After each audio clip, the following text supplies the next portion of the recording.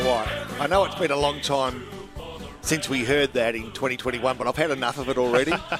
You know, I enjoyed listening to 3 out of 5 years of the Tigers. I mean, I couldn't get enough, but all of a sudden I'm sick of that Demon song already. Geez, I tell you what, they're going to be a good side again this year, though, aren't they? They are. We've spoken in previous weeks about you feel as though they're in the sweet spot. Mm-hmm. And it's been a long time since they've been in the sweet spot. In fact, I reckon they were in the sweet spot about late 80s when this bloke, Brett Lovett, was a part of the Demon side as he joins us now. Hey, Brett, how you going? How you going there, Rob?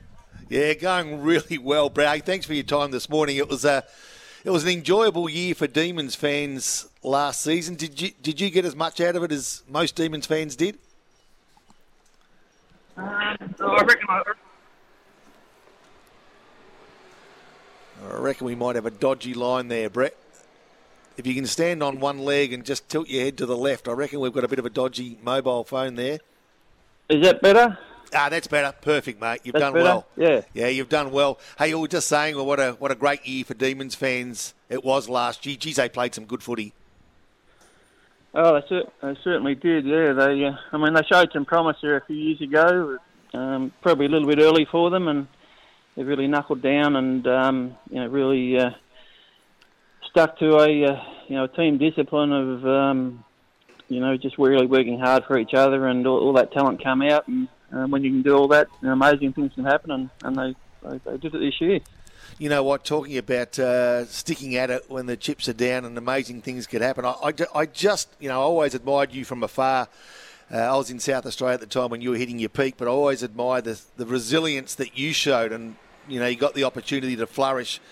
Take us through those early days at Hawthorn and if you can, reflect back on your thinking as to where your AFL career might have gone and where it actually went to. What were the changes that happened?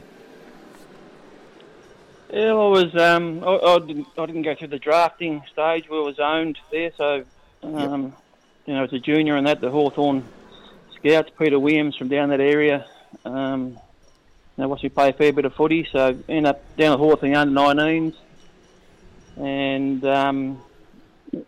just shifting from the country to the city is a big challenge.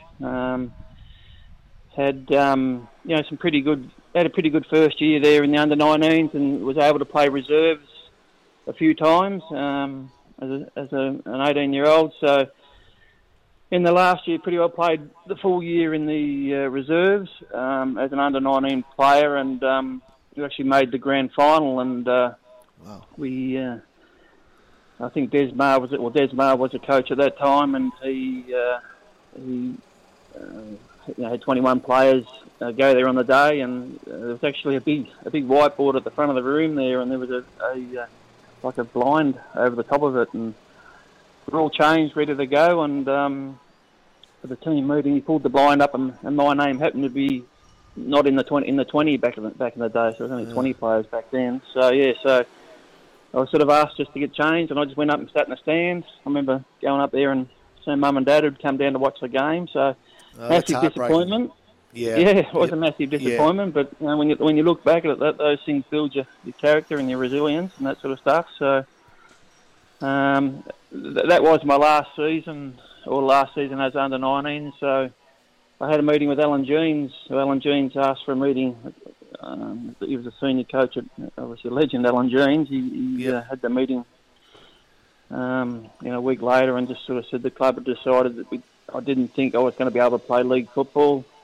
I had the talent, just wasn't fit enough, and wasn't able to play the running game that he wanted. So, but a subtle message in there to say that I had the talent, and if I really wanted enough, I could do it. So, unfortunately, that was a massive kick in the guts, and from there I didn't really know what I was going to do. I was either going to head back to Wonthaggi or maybe go interstate. But as it turned out, my now wife's father was president of Inverloch at the time, Tony Snow, and the Melbourne Footy Club had a training camp up Inverloch the previous year. So he had a contact down there, and he made a phone call just sort of saying young Brett had just been cut from Hawthorn and would be prepared to have him come down and just do some training. So that was basically how it happened, believe it or not. And so I went down and trained there. It was John Northey's very first year at Melbourne. and he basically invited every man and his dog down there because they'd come off the Ron Barassi era, and just made my way through that pre-season and right pretty well at the last week. I was still there. They were sort of cutting players as you go. Still there, and the club met with me and just said, we actually want to put you on their list, but we haven't got any money to pay for you. And back then it was paying transfer fees, so they didn't want to let Hawthorn know that they wanted me. So it was a bit of to and froing there, and in the end they come to some agreement, and I was put on the list a week before the start of the season, and that was sort of how it all happened. That's how I got to Melbourne. Can you remember that feeling when you were put on Melbourne's list? What was that feeling?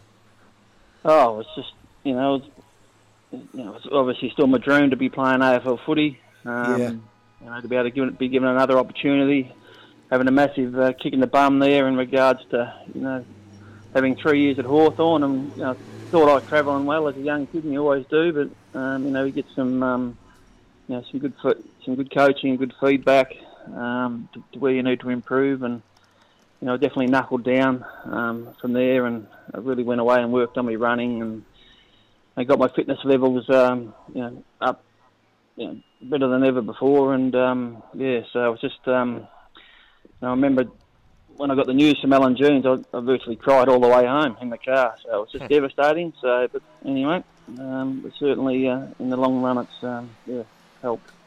Now, Lovey, you obviously thrived at the D's. Did finishing fourth in the 1990 Brownlow medal count come as a bit of a surprise?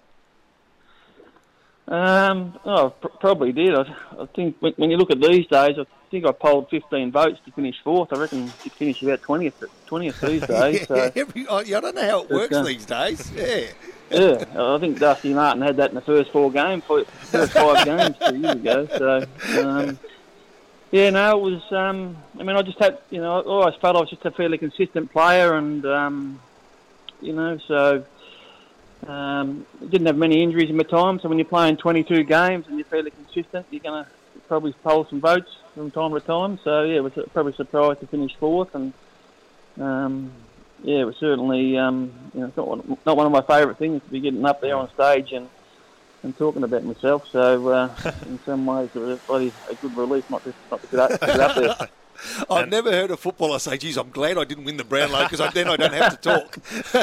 And for the listeners who might not know, Lovey was named on the half-back flank of the VFL Team of the Year in 1988, 89 and 90, and also played 6 games for Victoria, and as you touched on, Rob, is a member of the Melbourne Hall of Fame. Before that Brownlow medal count, 2 years beforehand, you lost the grand final to your old side, Hawthorn. How do you look back on that game, Lovey?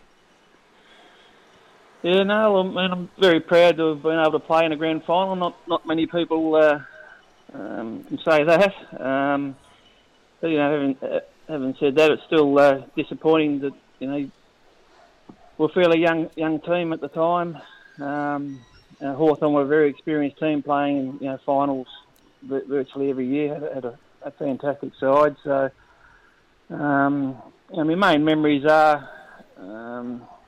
I didn't actually think we played, even though I think it was 90-something points at the time, but I didn't think we played that poorly. That Hawthorn were just that good. And it seemed like it was, 3-4 goals every quarter to eventually end up being 90-point winners. So, but as you work out in life, you sort of live and learn, and we learn a fair bit from that. And unfortunately, I never got the opportunity to play in another one, but we played.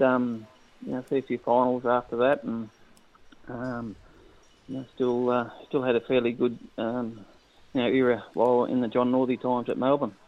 And just a quick one to the listeners who've been tuning in from the first episode, Poppy and Lovey. Peter Landy was hosting that 1988 grand final coverage. He was our first guest on Saturdays in Gippsland. Ian Robertson, a Wonthaggi Daliston boy, was an analyst that day. And Lovey was also on the field with Hawthorn's Paul Abbott from Morwell, who kicked 6 in the grand final. Yeah. So there you go. I actually played Lovey with Paul Abbott down at Morwell Youth Club, and myself, Paul Abbott and Chopper Hanley came down to have a go at Hawthorn, and Well, they got 2 out of 3 ain't bad. I won't tell you who the bloke was missed out. So when you say talking about missing out, I feel your pain at times. And that's why I reckon I admired you so much from afar, because I love the way you played the game. And you were one of those blokes that, people might say you could have got fitter, and you probably thought you should have got fitter, but you were one of those blokes who ran to where the ball was going to be rather than chase the ball. And you had that uncanny ability to get the ball and use it so beautifully. And it was I reckon it's a skill that you can't teach players. You've either got the ability to be where the ball's going to be, or they haven't. And some players have got it. And I just love the way you played, mate. So it was always fantastic. How did you find that transition, playing at the top level and then having a go at coaching as you did? I really enjoyed. I had 3 years down at Wonthaggi and a bit in the VFL, and coached my son in the junior. So I think I'd coached for probably 20 years. Wow. Initially, initially it was quite difficult. Just the level of professionalism that I was used to, and when I was retiring, football was pretty well. When I retired, football was pretty well becoming full time. So to go back to Wonthaggi and have training start and blow the whistle and 6 o'clock start and blokes were still wandering in from work and or making phone calls saying they couldn't come to training because they had to milk the cows or whatever it was. It took me a while to get my head around all that sort of stuff, to understand it wasn't the be all and end all. But I certainly enjoyed that time playing with some really good mates, Brett Forsyth and Russell Cargill and Dino Tiziani, some really good mates down there, and also my brother crossed over from Rovers at the time. So really enjoyed that, and good catching up with people I knew from the Wonthaggi days and people that really supported me from afar while I played AFL footy. Yeah, exactly right. And Jared Blair, who's a regular, he's now got the reins here at Wonthaggi. Be proud to know that I reckon they might be knocking on the door of a premiership down here in the Gippsland Latrobe League as well. So good news all around, Brett. Good news all around. Hey, mate, listen, thanks for your time so much this morning. We really appreciate it. Great stories and a great background to a bloody great footballer who, gave a lot to the game. Thanks very much.